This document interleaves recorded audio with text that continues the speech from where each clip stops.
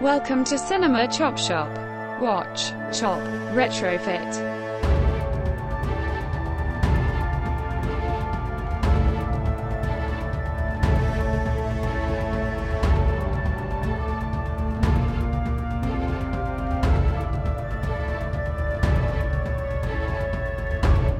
All right, happy holidays, Chop Shoppers. Welcome to a very special edition of Cinema Chop Shop. This is a movie podcast that concedes that remakes are going to happen. So why shouldn't movie buffs like us decide who is recast in those iconic roles? And you are here to bear witness to the New Year's Year in Review special, where Sean and I share with you all of our favorite films of this year. And as is the custom, because it's 2021, we have a list of 21 films. There may be some overlap there. I hope so. Probably some. It would be crazy if there was no overlap. As many times as we recast the same actor in a movie, if we had no picks out of 21 that were overlapping, that's amazing. But before we get into that list, do you hear the sound of a ball dropping? That must mean it's time for the Department of Corrections Department with Chief Corrections Officer Dana.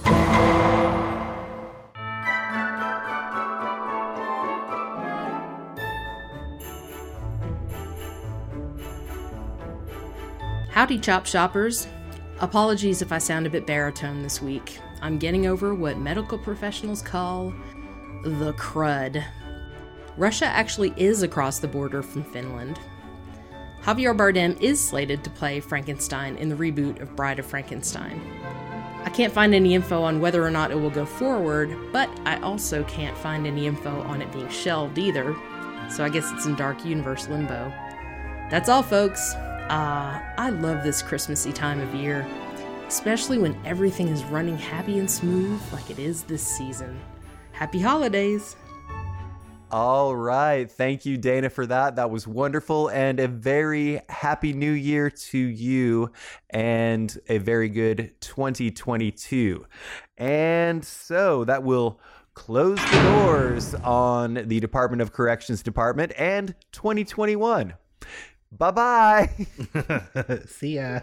Any further thoughts on how we came about this list? Well, it's funny. Our respective lists. 2021 it was a weird year for movies because, as we'll see in the list, several films that were shot, produced, finished, and ready to go pre-COVID were not released until 2021. Right.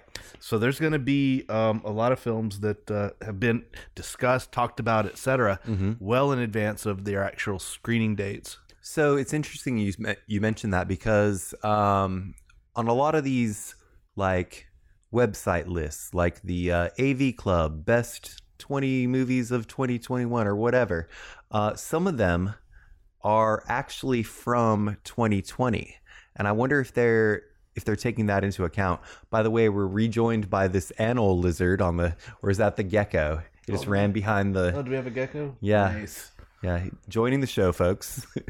Gordon Gecko. It's going to save a lot of money on car insurance. I try my very best throughout the year with Letterboxd to keep a running list of the movies that I think are in the running for my favorite films of the year. And then as I watch movies throughout the year, some have to get bumped. Is that the case with you as well? Oh, totally. And also, we always state the disclaimer, we're not professionals, so we don't get to see every movie, and there are probably a lot of films that we're going to leave out that we just haven't gotten a chance to see or aren't available to us in our little remote corner. Podunk, backwater. Little corner of the United Village. States. Yeah. It's a village. It takes a village, Sean. Do you want to go first or should I? These are in no particular order, by the way. Yeah, I'll go first. Or are yours ranked? Well, mine are loosely ranked. Loosely ranked. Mine are not ranked. Mine are just in the order my list happened to be at the time that I made this amazing PowerPoint. Well, I'm going to start off with one that may not have made your list. I don't even know if you've had a chance to see it yet, but it was a film that I thought kind of busted a genre of rom-coms because it was about friendship, featuring Mark Duplass and Natalie Morales, and the movie is Language Lessons. Language Lessons I have not seen yet. It is on my to-watch list. Love the Duplass brothers. Yep. And I believe Natalie Morales will come up again in this episode. Yeah, it's a very sweet film. If you haven't had a chance to watch it, I strongly recommend it. It does not get enough talk in terms of the great films of 2021. I really liked it. Very nice. All right, my first check-in for this episode is going to be Lamb. Yeah. Lamb, the tagline, Mother Nature. A couple discovers a mysterious half-lamb, half-human newborn on their farm in Iceland. The unexpected prospect of family life brings them much joy before ultimately destroying them. This was number 302 for me, and I said at the time, not sure exactly what I was expecting, but holy shit, it was not this. I'm still messed up from it nearly a day later.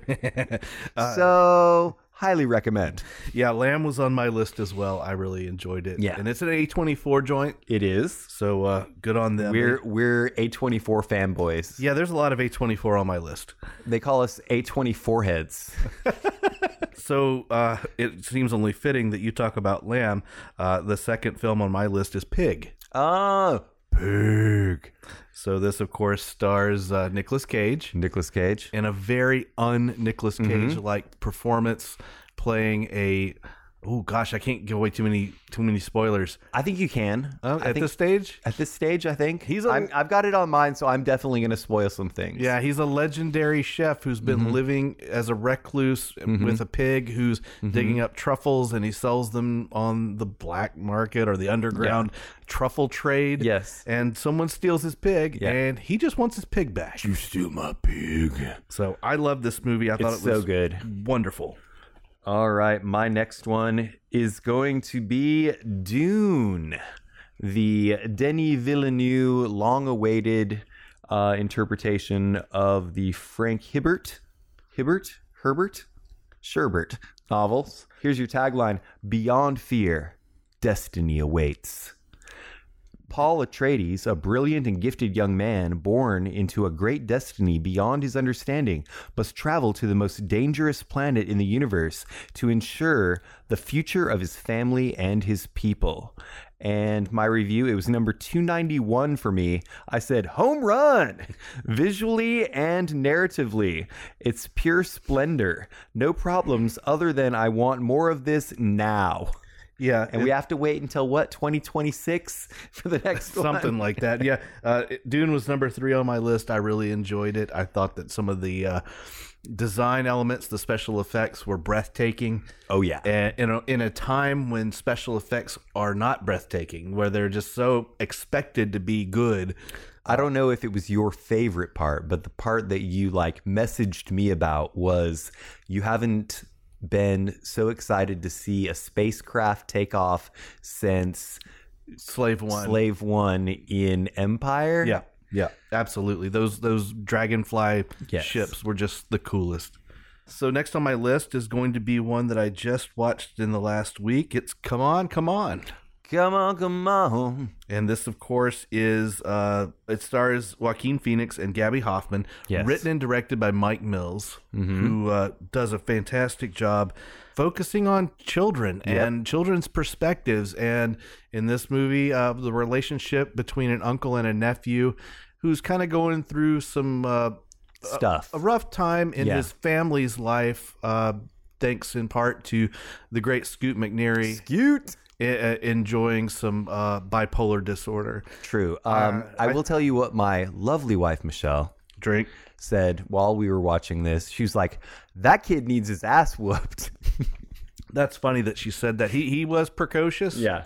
I really liked it. I thought the movie was touching and beautifully shot. Very much so. It's all black and white. And you also made a very good point about the two main roles. Oh, the fact that They're Joaquin and Gabby were child actors. both child actors. And I love both of them as actors, but that is a interesting kind of parallel. All right, my next one is going to be Old Henry. Old Henry stars Tim Blake Nelson. Okay. Tagline: You can't bury the past.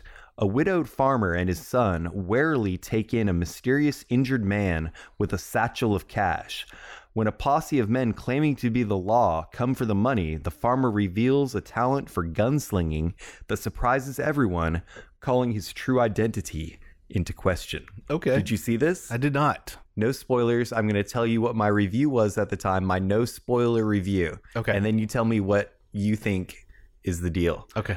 Number 279, Old Henry. Could have been called Young Guns 3, Old Guns. Oh, does Emilio Estevez show up? No, but who did Emilio Estevez play in Young Guns? Billy the Kid. Thank you. That's all we have to say about that. No follow-up questions from me. Next up for you. Last Night in Soho. Love it. It's on my list as well. I will mention it when we get there. I think that Last Night in Soho was fantastic. I really enjoyed both performances by the leading ladies. They were great. I loved that it starts out like an Alice Through the Looking Glass kind of thing, and you're left questioning, what's happening? Is this hallucination, or is she really time traveling? And there's a lot of cool stuff going on there. The music is phenomenal. It does a great job of putting you in that world. The great Edgar Wright directs it, and it's got all the earmarks of his clever style. Not to give away too much, but there are some eerie ghost-like characters that there's a little bit of a supernatural aspect to this movie. There is, but the representation of the ghost and why they look the way they do, the faceless ghosts, I thought we're chilling. We're chilling, and there's just some really cool shit in this film, and I liked it a lot. So I'm just gonna whip this out and lay it on the table. Two contemporary auteur directors had very ambitious projects this year: Edgar Wright and Wes Anderson.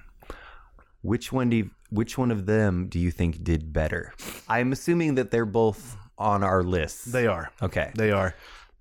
Visually, I liked Wes Anderson's effort, but as a total package, I liked Edgar Wright's. Okay. Fair enough. I've got, it's not Old Henry, it's just Old. Okay. This is the most recent Shyamalan feature. Tagline, it's only a matter of time. A family on a tropical holiday discovers that the secluded beach where they are staying is somehow causing them to age rapidly, reducing their entire lives into a single day. It was number 247 for me. I said, the twist is that it's only rated PG-13. Seriously, though, Shyamalan will always be polarizing. Note the 50% score on Rotten Tomatoes. I thought it was quite enjoyable, though. I liked it as well. It's probably my favorite Shyamalan since Unbreakable. Okay. I like most of his stuff. I do have not to admit. I generally don't, and I thought that this was... We call ourselves Ladies in the Water. I thought it was good. I seriously thought about putting it on my list, but it did not make it. Next, I've got, speaking of genre busting, I went with Shang-Chi. Oh, Shang-Chi was good. It was quite good. Not just for a superhero movie, I think was my take. That's exactly my point. I thought that as a Marvel film, it was really entertaining. As a martial arts film, it was entertaining. More than just entertaining. It was great. Yeah. Some really fantastic talents. Tony Leung, I mentioned a few times ago, a few episodes ago, does a great job as the father figure. Awkwafina, of course, gives the levity that the film needs. And it's just got that nice Marvel high dollar polish to it. It goes above and beyond the Marvel formula of the superheroes fighting a mirror image of himself. They kind of raised the bar a little bit. They definitely raised the bar in terms of making it an interesting standalone film that you don't even have to be into Marvel movies to enjoy. So I thought that they did a fantastic job on that mark. As we mentioned before, I was not a fan of the Shang-Chi comic books as a kid. And I think that Chief Corrections Officer Dana did a really good job spelling out how they kind of fucked up the original origin story of Shang-Chi with the Fu Manchu thing and They were inspired by the TV series Kung Fu. Right. It just wasn't good. Right. And so when I had originally heard that this was being produced, I was not excited, and I slept on this movie until when I finally saw it. I was like, well, shit, they did it right. My next check-in is going to be The Green Knight. The Green Knight, when honor was everything. An epic fantasy adventure based on the timeless Arthurian legend, The Green Knight tells the story of Sir Gawain, King Arthur's reckless and headstrong nephew who embarks on a daring quest. This was number 215 for me. I said another outstanding release from A24. Yep. Perfect cast, amazingly stylized cinematography, and efficient pacing. My only qualm is that there seems to be some blending of different Arthurian themes. Otherwise, great. Which, with a storyline and a mythos that's so old, you're going to get that. Yeah, Green Knight was next on my list to discuss. Excellent. So, good on you for that. As far as creating an atmosphere, a feeling of being in an old legendary time, especially the scene in the mossy forest, Yep. you really felt it. Every ounce of the cinematography just lended itself to that atmosphere. And that's my biggest takeaway. From seeing it so many months ago, I can immediately go back to that scene. And it's also another one of those movies that was delayed. Yeah. Because of the pandemic. We eventually got to see it, but it was later than expected. My next one is How It Ends. This podcast. No, this is directed by Zoe Lister-Jones. So the tagline, "Party like there's no tomorrow." In this feel-good apocalyptic comedy, Liza embarks on a hilarious journey through LA in hopes of making it to her last party before it all ends, running into an eclectic cast of characters along the way. While that is a pretty good description, it fails to mention that she is doing this with her meta former self, this projection of her as a adolescent who's with her and corresponding. She might have a tumor. It's not a tumor. To attend the apocalypse party, meeting a wide variety of characters along the way. Directed by and starring Zoe Lister-Jones, with cameos from almost every comic in the game right now. How It Ends. We've got Nick Kroll, Olivia Wilde, Fred Armisen, Lamorne Morris, amongst many others. I believe Charlie Day and his wife show up as well. We'll call this the first third. I think it's a good time to open a beer. Oh, it's great.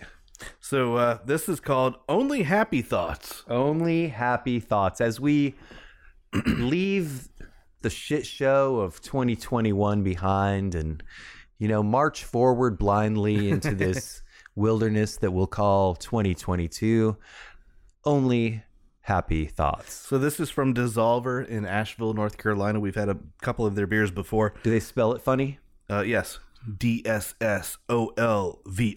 All right, look that up on your Googles. But it is a Dortmunder German-style lager. Dortmunder. So we're going to crack this open. That's pretty. It's got the beautiful crystal clear color. Not knowing the style, it's not unpleasant. It's malty, but not overly so. Yeah. My next film, we've already spoken of. It's Pig. Here's your tagline. We don't get a lot of things to really care about. Sorry. We don't get a lot of things to really care about. A truffle hunter who lives alone in the Oregonian wilderness must return to his past in Portland in search of his beloved foraging pig after she is kidnapped. My review. This is number 191. Rob Feld is a former world-class chef, parentheses, and king of the hobos, who goes back to Portland on a John Wick-style quest to find his missing pig. See, I don't like the John Wick reference. And you're Excuse me, a Bronson-esque. but you're not the first to make that reference. Yeah. It does have a lot of the same structure, but when I read that, it created that image in my head. Oh God, he's going to go kick ass. He did. There's no real ass kicking involved. I'm going to go with Titane. Oh boy. That's a heavy film. It really is. It's a weird one. It's quite out there. You start out thinking one thing, you end up thinking something else, and then by the end of it, you're thinking, what the fuck? It's a gender-bending adventure, and it's... Most of our audience has not seen this movie, I'm sure. Truly a bizarre film. Holy motors indeed. I mean, it's got elements of like H.R. Geiger involved, just crazy chrome car fucking weirdness. Yeah, it's I found it a little bit hard to take, to be honest with you, and which is probably why it didn't make it onto my list. But it was a very stylized film to a almost aggressive degree. Yeah, it's just one of those strange standouts that, what do you compare it to? What's going to I've never seen a movie like that. What could possibly come out down the line that you're like, oh yeah, that reminds me of Titane? No. It's just one of those standalone weird features that you'll end up one day seeing like on Criterion. Although Channel. I'm glad that you're mentioning it, because I thought it was pronounced Titane. Titane. I think I said on the show Titane. This is kind of a concert film, kind of a spoken word thing. It's a performance piece called Inside by Bo Burnham. Did you get a chance to see this? Did not. And do you have any thoughts on Bo Burnham? Oh, I love Bo Burnham as a comedian. I love Bo Burnham as a director. So it's a comedy special shot and made by Bo Burnham alone over the course of the past year. And it was my number 156. I said, a no-holds-barred experimental performance piece created during the pandemic lockdown, all caps, outstanding, exclamation point. I like to, apparently I like to finish off a review with an exclamation point. My next film is going to be Plan B. Oh, it's on my list as well. Good. Very nice. Good. And just for the folks out there listening, Sean and I did not know each other's lists before this episode. In fact, they have evolved in the past day or so, correct? Yeah, I was making edits until just 30 minutes before recording. And I mentioned earlier that I keep a list on Letterboxd, but until we talk about them on air, that list is private. Yeah. So there's no way you can see that list. Totally. It's definitely on mine as well. Plan B. It's about a straight-laced high school student and her slacker best friend who, after a regrettable first sexual encounter, have 24 hours to hunt down a Plan B pill in South Dakota. Now, Chelsea would be the first one to stand up and say that could not possibly be South Dakota because, one, there's too much diversity. Right. And... She actually did say that. And two, nobody in South Dakota is that cool. Nobody's that cool in South Dakota. Interestingly enough, my next check-in is also Plan B. Perfect. And here's your tagline: the morning after is just the beginning. It was number 151 for me, and I said, exactly the insane, raunchy, coming-of-age, teen buddy road trip romp we all need right now. Yep. Please more from director Natalie Morales. I told you she would come back up. Next for me is Pixar's Luca. Luca was good. I really enjoyed Luca, and as I mentioned before on the show, I saw it as a very, very transparent coming out of the closet type story. Okay. And very much about embracing who you are and being just free and proud with what you would normally have shamefully kept hidden. Letting your flag fly. Yeah.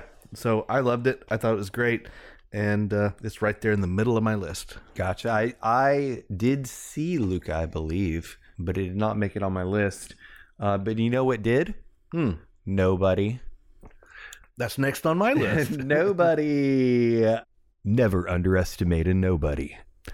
Hutch Mansell, a suburban dad, overlooked husband, nothing neighbor, and nobody. When two thieves break into his home one night, Hutch's unknown, long simmering rage is ignited and propels him on a brutal path that will uncover dark secrets he fought to leave behind. This was number 111 for me. I said, don't push him because he's close to the edge.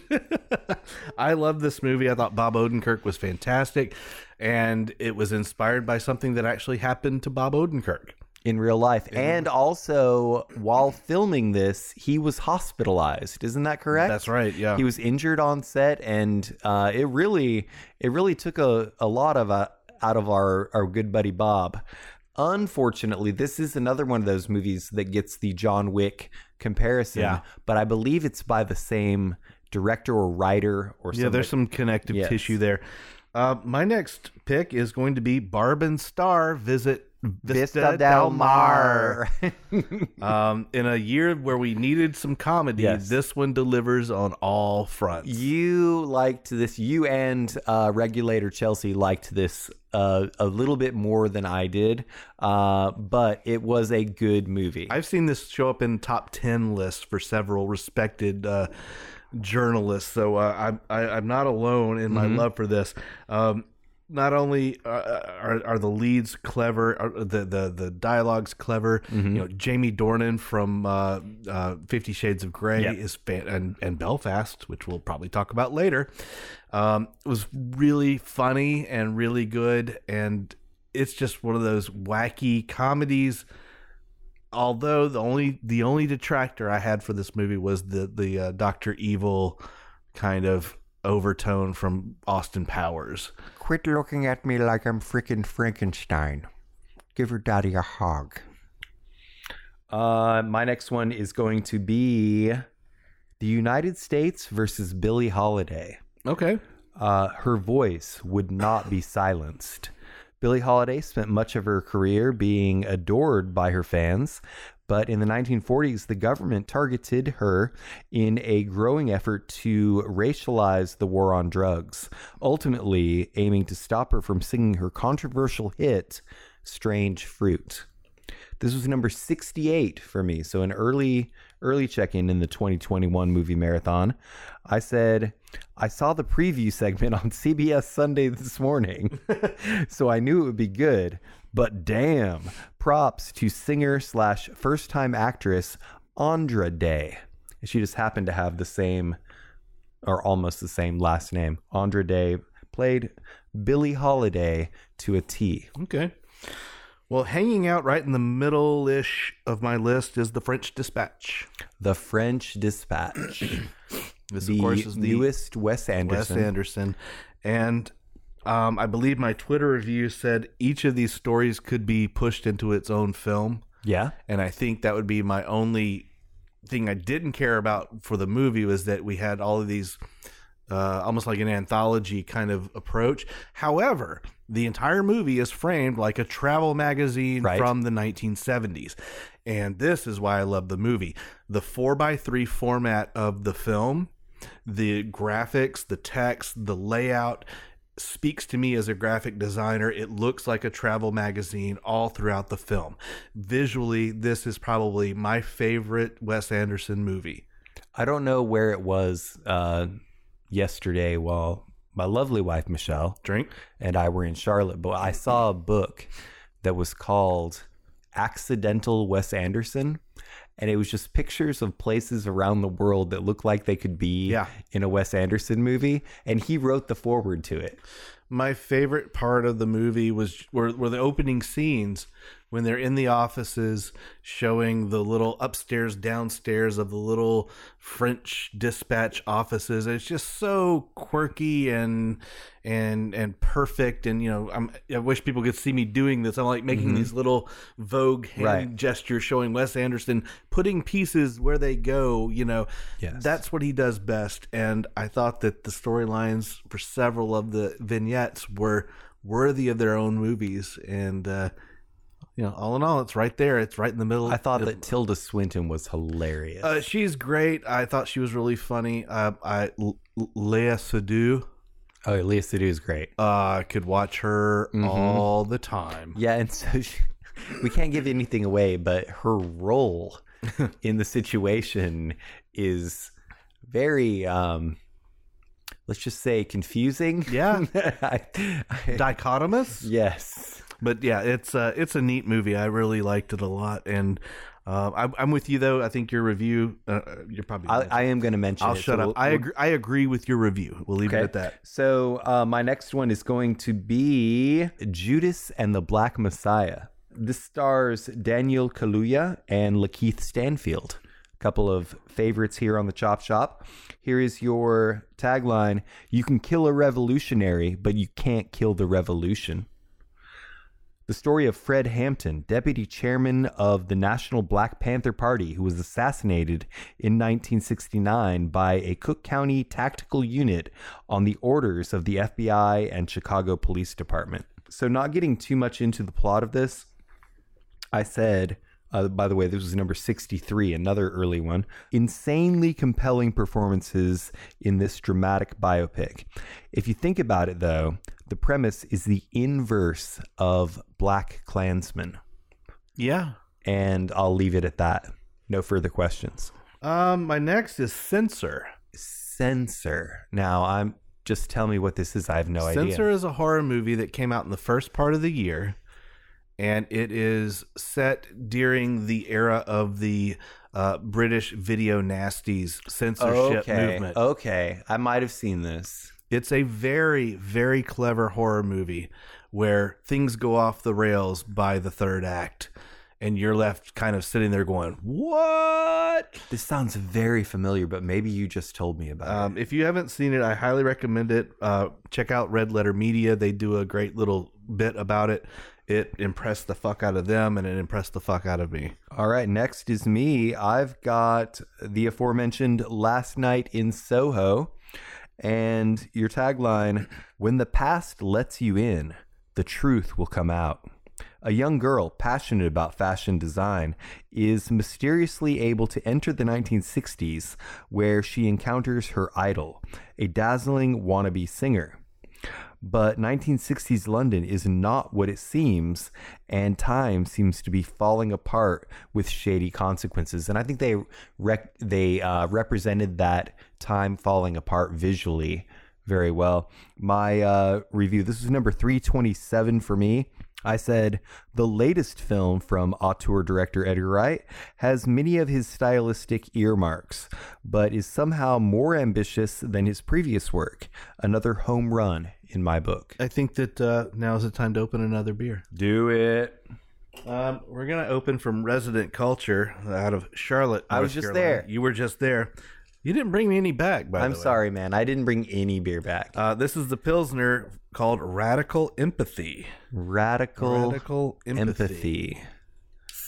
I don't think this was on tap while you It were was there. not. We had a couple of good things. We had lightning drops. See, I don't like lightning drops. Well, it was a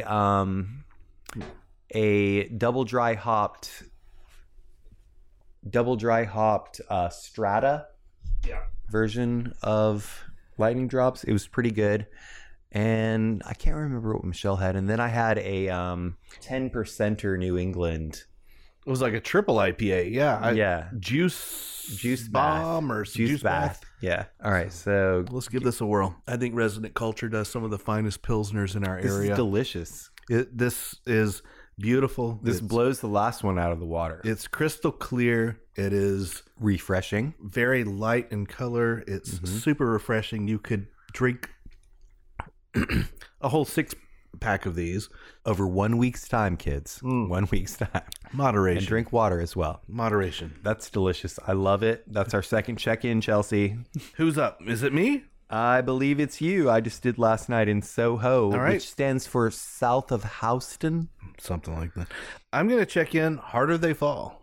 The Harder They Fall, which is a Western It is on a Netflix. Western on Netflix, and it's sort of a homage tribute to the blaxploitation Western. Very evocative of like a Django Unchained. Yeah, I think handled a little bit more subtly though. I agree. Than Tarantino. And if anything, Tarantino is known for his subtlety. Yeah, he's about as subtle as a car wreck. So yeah, I thought it was great. I thought the cast was fantastic. The dialogue was snappy, even though it was vulgar, but it was fine. The action was just beautifully done and mapped out. And it had the big payoff at the end. So, it felt like a spaghetti Western with a predominantly African American cast. Yeah, I thought it was fantastic. Delroy Lindo shows up in this, right? Delroy Lindo. I hope I'm pronouncing his. Is he like the sheriff guy? He's one of them. Yeah. My next one is going to be The Beta Test. Oh, The Beta Test. Did you watch this? Have not seen it yet. All right, so here's your tagline: Embrace temptation. An engaged Hollywood agent receives a mysterious letter from an anonymous sexual encounter and becomes ensnared in a sinister world of lying, infidelity, and digital data. Okay. So this is from director Jim Cummings. Oh. Who also did The Wolves of Snow Hollow and the police movie. There's a movie, but he's good. He's up and coming. He's great. He's up in Jim Cummings. So my review, this is number 323 for me. Jim Cummings is back with his fourth feature film that once again defies the genre of his previous. This one serves more as an allegory for trust and fidelity with a not so subtle indictment of social media. Well, there you go. Yeah, it's good. You should watch it. All right, my next film is Belfast. Belfast is good. It did not make my list. I was tempted. I'm probably going to get shunned from the cinematic community. I was tempted not to include it in my list, but as is the litmus test for my is it a good movie, I'm still debating things within myself. Thinking about it later.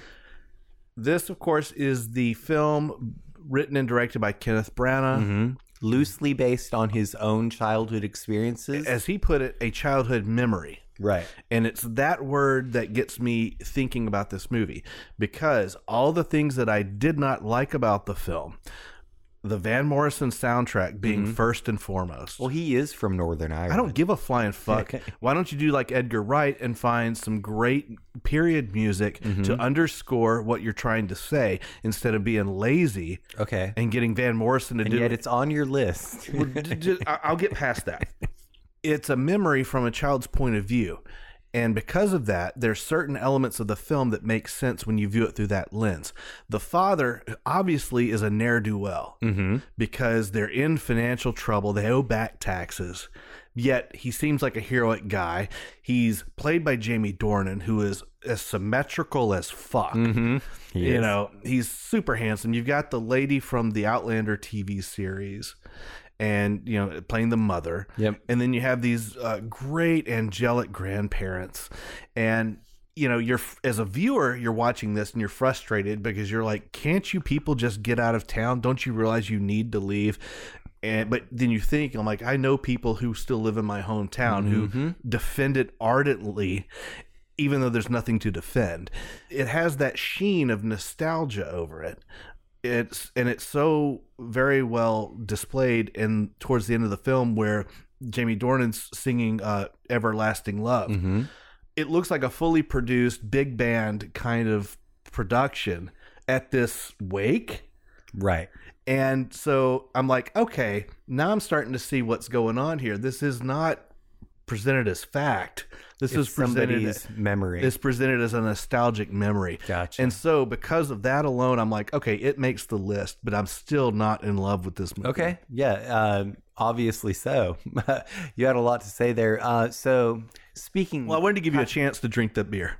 Kind of to your point about nostalgia and things from the past being erased. We went to a bookstore today, a used bookstore in Charlotte called The Greener Apple. And a shout out to The Greener Apple. They had a great selection of used books. Everything was 50% off today because they are moving. Ask me why they're moving, Sean. Why are they moving? Because the land is more valuable than the retail space. Oh. So it's going to be condos. Oh, God. And so they're moving to Center Crossing. Center Crossing. Okay. Yes. Great place. They have a cat. They have a bookstore cat. That doesn't impress me. Oh, you don't like cats. That's well, right. But every good bookstore has a cat.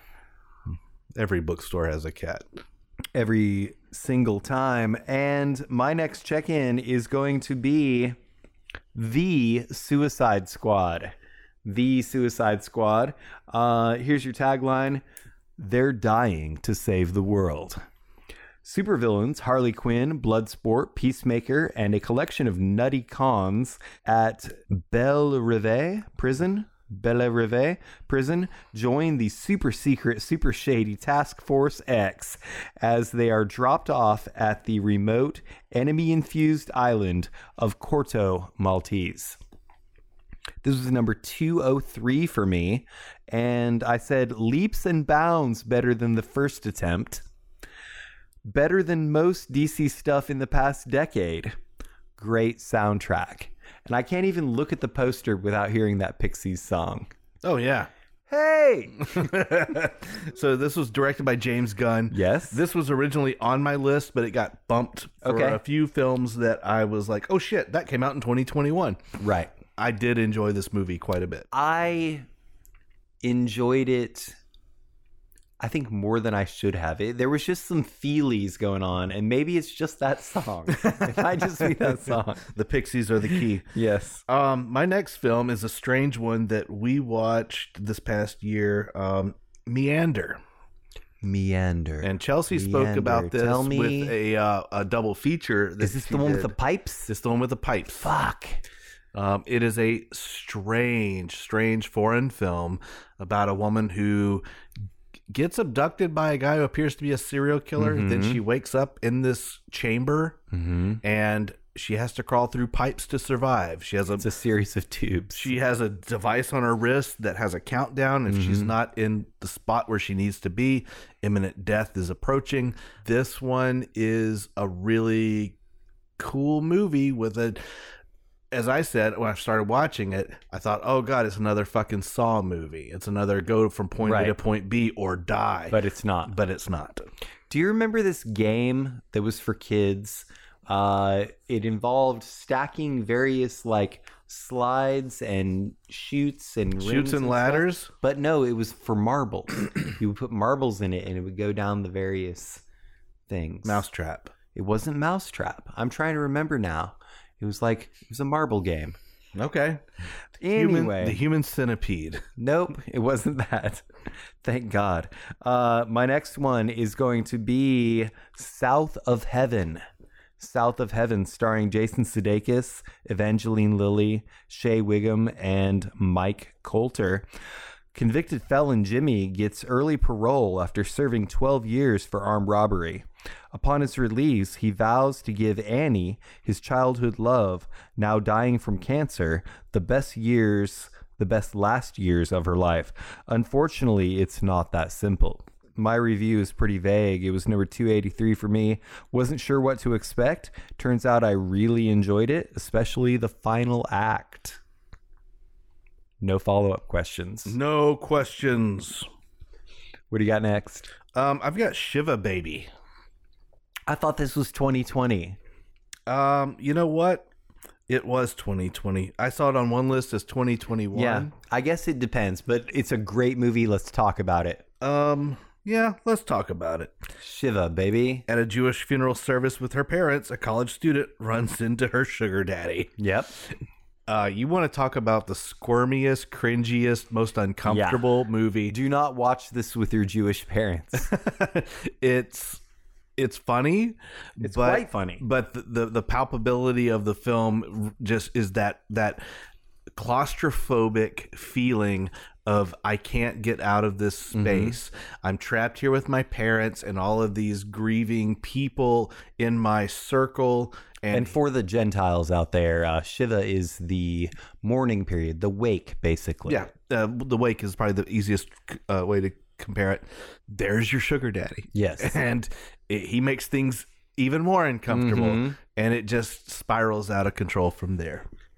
I think he could have played it a little better. See, again, this goes back to that whole the release date, production date. I believe Shiva Baby was not released until the spring. We'll also mention that it is based on a short film of the same name. Correct. All right, my next one is going to be a movie you already mentioned, so I'll make it brief. It's called The Harder They Fall. The tagline is, "A new day is dawning. It's a new dawn. It's a new day." Gunning for revenge, outlaw Nat Love saddles up with his gang to take down enemy Rufus Buck, a ruthless crime boss who just got sprung from prison. This was number 328 for me. Outstanding Western that checks all the boxes and creates some from scratch. Ensemble cast includes Jonathan Majors, Idris Elba, Zazie Bates, Regina King, Lakeith Stanfield, and Delroy Lindo. My next film is a strange one. It's called A Classic Horror Story. Okay, I don't know that I've seen this. This is a foreign film, and I'm wanting to say it's Italian, Polish. I mean, I can't remember what. It's some form of European film, and it's a suspense film where strangers are traveling in southern Italy, and they become stranded in the woods. And when I'm in the woods. Well, they stop and pull over on the side of the road. But when they wake up, do that. But when they wake up the next day, their RV thing is in the middle of a field. What? And they have to figure out. They find a cabin. They have lost time. They find a cabin in the woods, and they have to figure out what's going on. What's it called? A Classic Horror Story. Huh? And there's a twist That we're not going to reveal. I can't reveal the twist, but it's cool. It's a good one. I liked it a lot. I thought it was very smart. I'm going to have to check that out. My next one is, I think, the only animated film on my list this year. It wasn't I guess there are some Disney and Pixar movies that are going to be nominated for Best Animated Feature, but mine is called The Mitchells versus the Machines. Saving the world can be a trip. So a quirky, dysfunctional family road trip is upended when they find themselves in the middle of the robot apocalypse and suddenly become humanity's unlikeliest last hope. It was number 125 for me. It was directed by Michael Rianda, and this was her feature film debut, I guess. Michael is a dude, maybe. That person's feature film debut. I said it was a gem, wacky animated family road trip film with a great message about overdependence on technology. Gotcha. It's good. If you haven't seen it, I recommend it. It's also from the humans that brought you Spider-Man Into the Spider-Verse and the Lego Movie. Oh, gotcha. The last one on my list was produced and finished in 2019, but was released in 2021. It's Saint Maud. Saint Maud was scary and good. You've got a very pious nurse who becomes obsessed with religion and religious imagery, and things get crazy as fuck. I liked it a lot. It was an A24 joint, and it was worth the wait, I think. All right, well, I guess because we had a little bit of overlap, I've got a few more. Well, that's fine. I've got a couple of honorable mentions. That'll be so. My next check-in is going to be the aforementioned The French Dispatch, And this, of course, is Wes Anderson's newest film. The staff of a European publication decides to publish a memorial edition highlighting the 3 best stories from the last decade: an artist sentenced to life imprisonment, student riots, and a kidnapping resolved by a chef. I'm laughing about the student riots. It's so funny. The movie is funny if you like Wes Anderson movies. It was number 357 for me, so pretty recently saw this. Perhaps Wes Anderson's most ambitious project yet. The ensemble cast is an undertaking in itself. I wonder if he might have tried to pack too much into one movie, though. And I think that's what you were referring to earlier. And do you think that he and Edgar Wright are actively competing against each other? I don't think so. They have a chalkboard and they're like, tally 1 for me, mate. 1 point for Gryffindor. Yes, exactly. All right, so I'm going to give you some honorable mentions then. Okay. The first one is going to go to the film directed by James Wan. The guy that did Aquaman. Yeah. Basically, Warner Brothers gave him carte blanche to do what he wanted to, and they're going to release it on HBO Max. So he turned out Malignant. Oh, I still haven't seen Malignant. You've been telling me to watch it since October. This thing is off the rails, crazy town, stupid, but at the same time, it's like, this is why you don't... I hear it wins you over. Well, it does win you over, but this is why you just don't turn a director loose and say, go make us a movie and come back with it and we'll run it. It starts out like a pretty tightly woven, creepy suspense story, and then it turns straight into Basket Case from like the early 80s. It's crazy, stupid, outrageous, and awesome. Hell yeah. It's not a great film. It's an awful movie, but it's great. I have to wait until my lovely wife, Michelle, is taking a nap, and I'll watch it. All right, I've got 2 more, as it were. That's fine. I've got 1 more honorable mention. That works out just fine. All right, so my next one is The Last Duel. The Last Duel, the newest thing from Ridley Scott, starring Matt Damon, Ben Affleck, wait. Adam Driver, and Jodie Comer. I thought you said it was Matt Shonman. At the time, did I say that? You and Marco both said he looked like me for some reason. Oh, in the movie, he does kind of look like you. Just for the record, although he has a mullet, which you are not currently sporting. Not yet. I could work on it. You got something else going on over there? Yeah, I'm opening another beer. This is Free Skate. This is another Resident Culture beer. This is their IPA, 7%. They did have this on tap, I believe. It's a little bit of a cloudy. They had a lot of IPAs on. They do a great job with their IPAs too, although I'm more of a fan of their lagers and pilsners. But yeah, this one's got all the great. Now, does this fat green cactus mascot man have a name? It's me. I post for that. No, that's not true. All right, so once again, The Last Duel, directed by Ridley Scott. The true story of a woman who defied a nation and made history.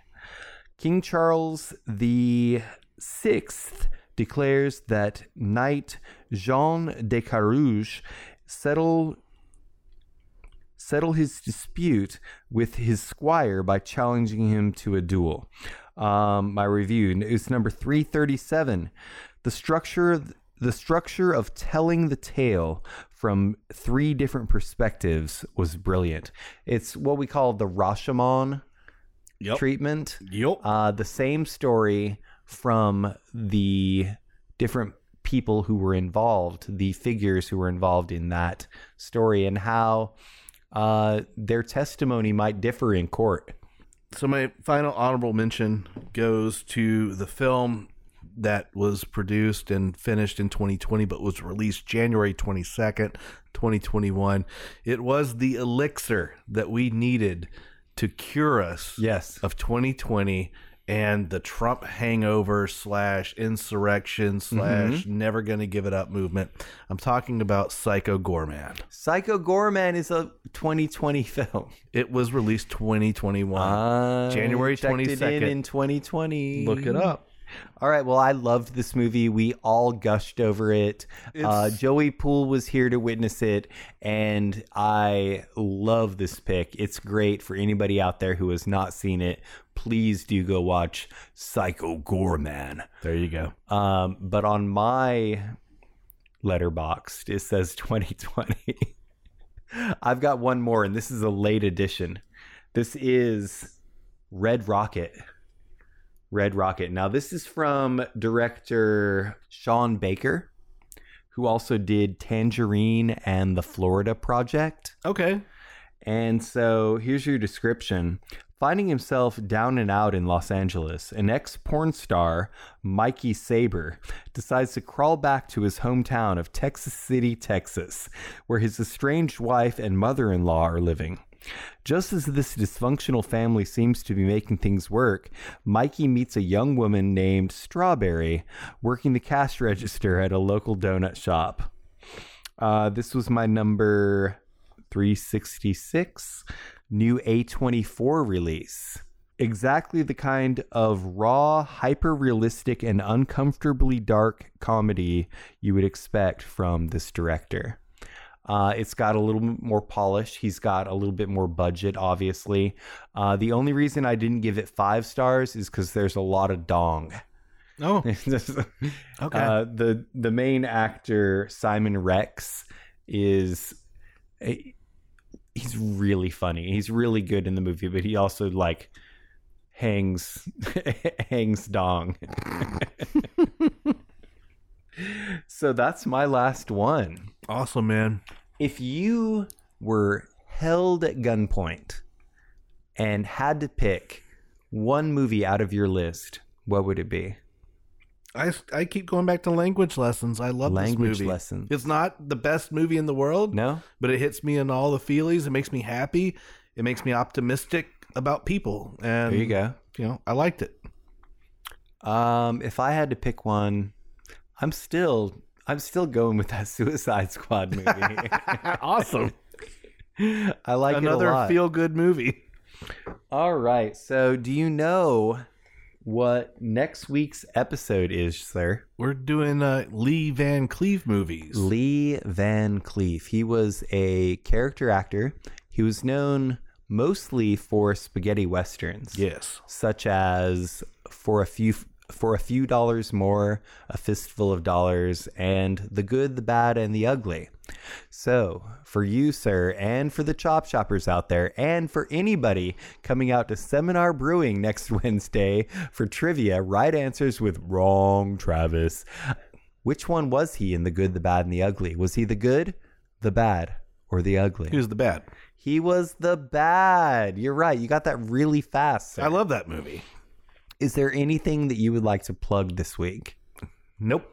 No plugs from Sean. I want to plug, once again, the Greener Apple used bookstore in Charlotte, North Carolina. Make sure you go and check them out at their new location at Central Crossing. Center? Is it Center Street or Central Street? Center Crossing. I don't know. And most of all, we want to thank you, the Chop Shoppers. Thank you for listening to us, and tell all your friends about us. But most of all, please remember to watch, chop, retrofit. And Happy New Year! Happy!